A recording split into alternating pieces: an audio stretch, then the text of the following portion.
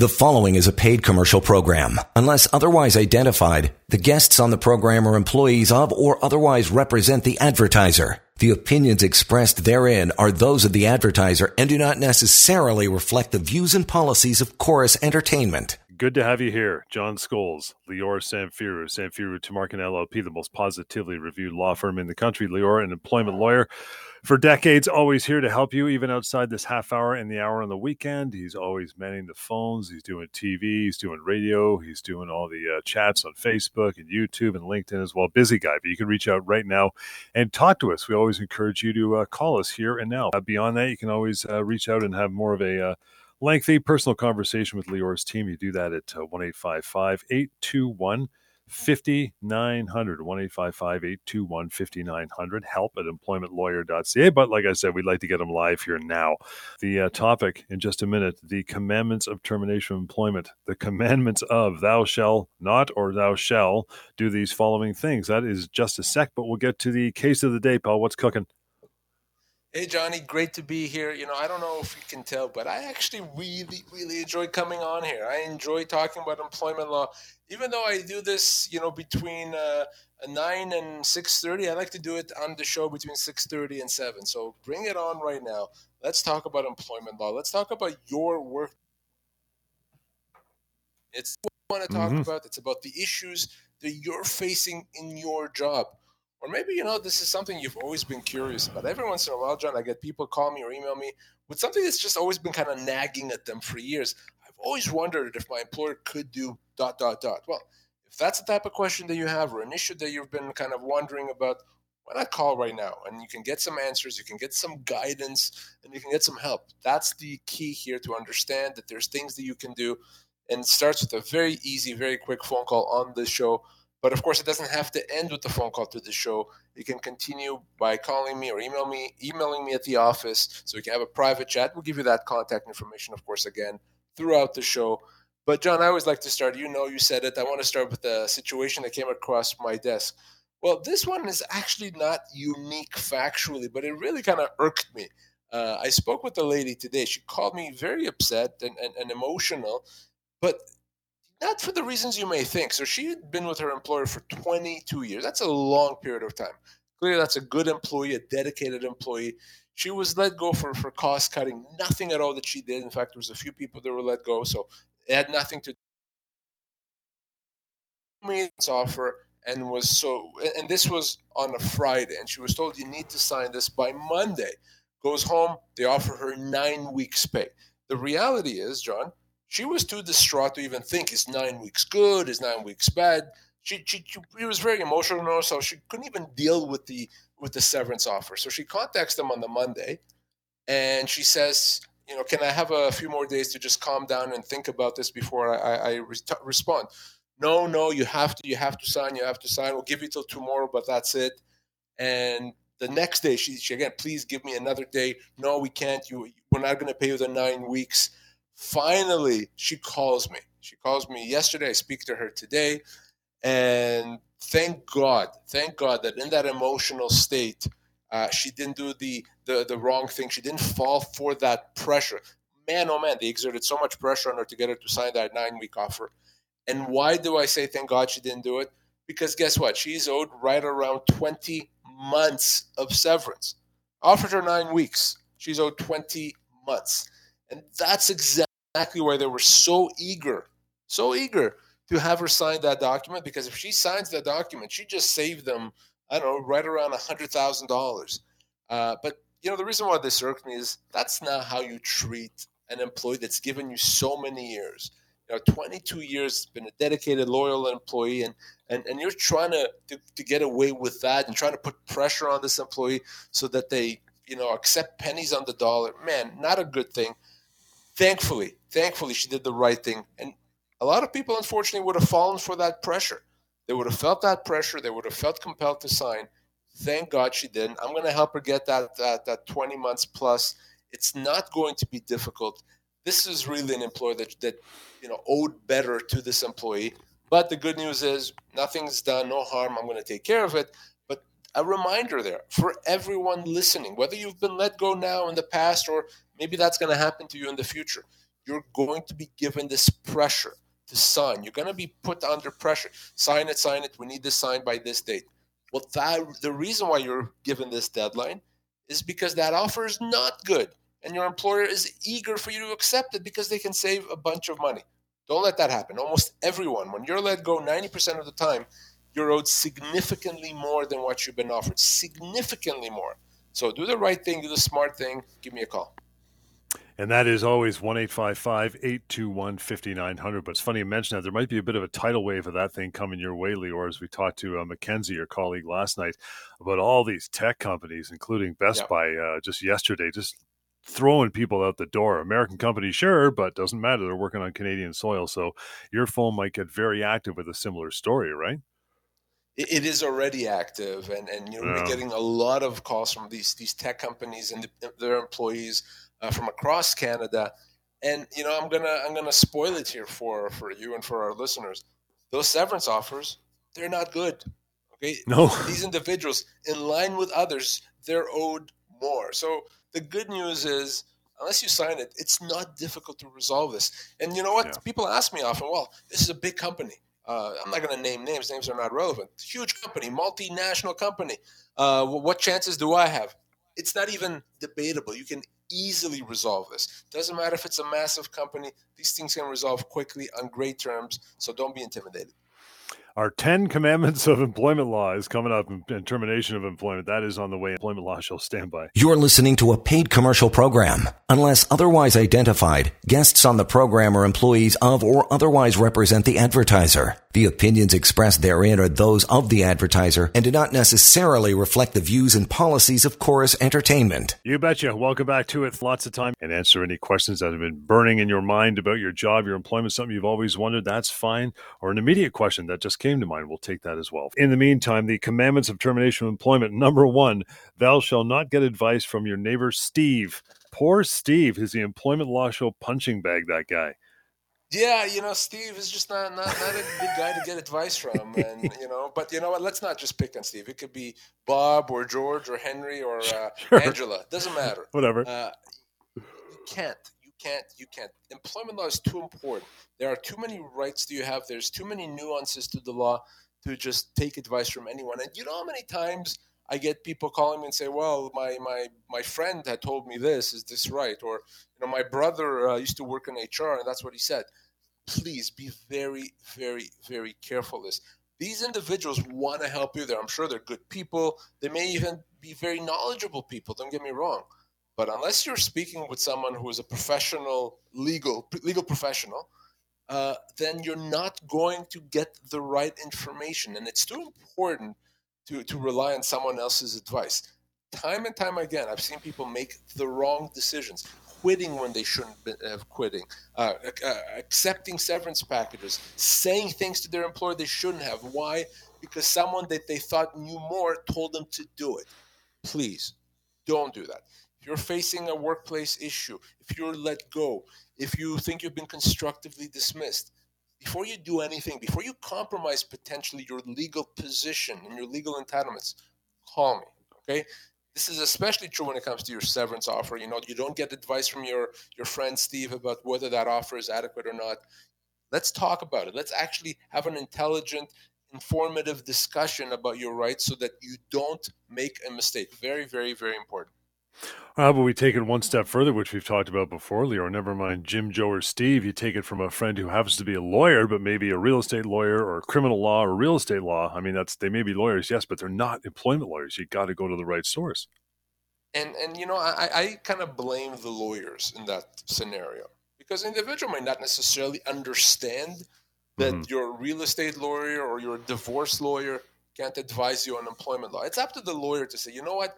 I don't know. This is not my specialty. So you should speak to someone I can refer you, as opposed to, well, I'm pretty sure this is how it works.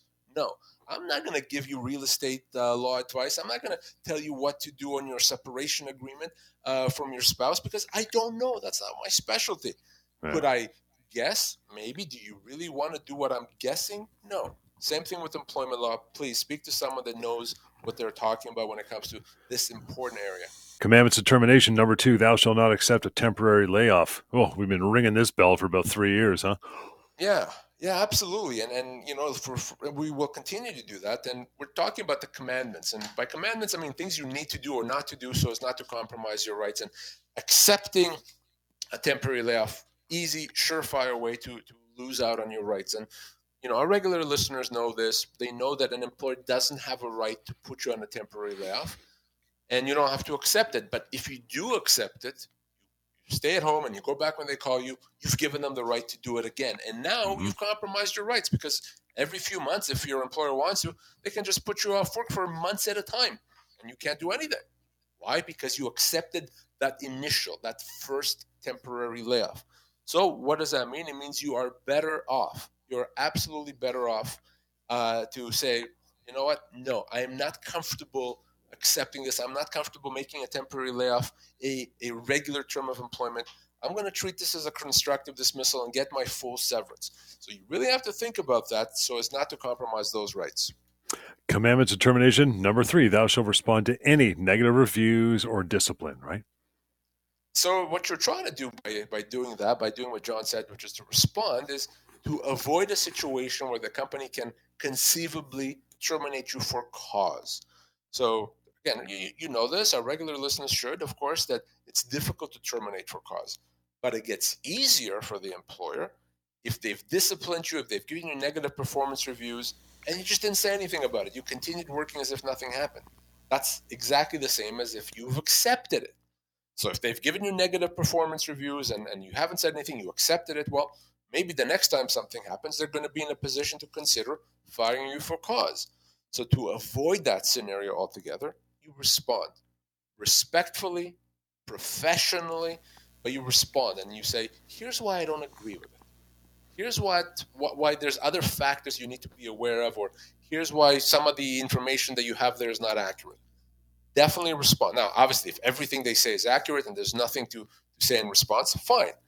But if you don't agree, if it's not complete, if it's not accurate, that negative performance review, say so in writing. By doing that, you're going to make it that much more difficult for the company to ever be able to let you go for cause. That means that if they do want to let you go, they're going to have to pay you a full severance, of course, up to 24 months' pay. Let's get to our pals on the phones. Sandra is up first. Hi, Sandra. Thanks for taking the time. What's your question? Hi. Thank you so much. And I just want to say I am an employer, and because of listening to your show all the time, you make me a better employer. Oh, you're great. Thank you so much for listening. Thank you so much. Thank you. Appreciate that. Answered a lot of questions. Anyway, I have a very unusual situation. My hairdresser, the man she works for, they only take cash. He pays her in cash, but she does get a T4. It's all declared. She's been working there for 40 years. She's 60. 40. She's just 60, yeah. She overheard the accountant and him talking, and he was asking the accountant, how do I get out of having to, pay all the employees severance? Mm-hmm. And the accountant said to him, oh, we'll just show a loss on your books, and when you're ready to retire, we'll just declare bankruptcy. This goes back to commandment number 1, advice from your neighbor Steve. So that exactly. I was going to say that, and John. He called exactly. the lawyer, and the lawyer said there's nothing that can be done. And I said, no, you got to phone Sylvan. No, there must be something. Yeah. So no, that's a very good point. So it's, first of all, it's not as simple as just say, oh, we'll just show a loss and declare bankruptcy. It doesn't work that way. Okay. That's not a legitimate bankruptcy, and the only time it's a legitimate bankruptcy is if there's legitimately all this debt that exceeds assets and monies, and a creditor petitions someone into bankruptcy. So it has to be legitimate. Otherwise, it's not going to fly. And no trustee in bankruptcy would ever put their name on something that's not legitimate. So I have no concerns about that unless it's a legitimate bankruptcy. Now, in a legitimate bankruptcy situation, yes, you're right that the employee is not going to have much recourse. But I would not spend a moment, if I was your friend, worried about losing severance because of a bankruptcy. And in a situation like that, even the individual, the person himself may have personal liability to, after 40 years, your friend is going to be owed severance if she loses her job. And Okay. you said you've listened to the show, so you know what that severance is going to be. It's going to be 2 years. Probably going to be a couple of years, I think. Exactly. I listen. I'm telling you, I listen to you. Good. If I ever need a holiday, Sandra, you can fill in. I appreciate that. I'm taking your number after the show. Okay, so what I'm going to do, Sylvain, I'm going to give her your number and just tell her to call you directly. Yeah, big time. Please do. Absolutely. Yeah. Okay, thank you so much. Ron, thanks for standing by. How are you? Hi, thank you. Thanks for taking my call. You bet. I was working for a Toronto-based firm, and our business was bought by a U.S. company, and they offered all the employees a good severance package, and they were supposed to pay me for 9 months, but they were paying on a weekly basis, and about 4 months into the situation, the company declared bankruptcy. And when I went to the labor department, they said it has to be 90 days before your bankruptcy for you to be able to claim anything from the trustee in bankruptcy. Is that a normal practice to give a good severance package and then pay on a weekly basis, as if we are continuing in employment? Well, if that's what you agreed to, then that's what it is. I mean, just like if you had agreed that they'd pay you 7 years from now, I mean, it's not about whether it's common, it's about what you've agreed to. So if that's the deal that you agreed to, that they'll pay you on a continuous basis instead of a one-time payment, then unfortunately it's bad news, because if the company is legitimately bankrupt, you're not even, I mean, you can try to get some money through the trustee in bankruptcy, but the chances of getting any money is very, very small. And if you are going to get something, it's not going to be anywhere near the 5 months that they owe you. Maybe you'll get a couple of weeks. So it's bad news, unfortunately. In a situation where it's a legitimate bankruptcy, it is bad news. But which is why it's always, always good to negotiate an upfront payment, because you don't want to be tied to a company for a long time and then things happen and you end up not getting paid. But if that, in this situation, given the fact that there's already a bankruptcy, there's probably not much that can be done, Ron.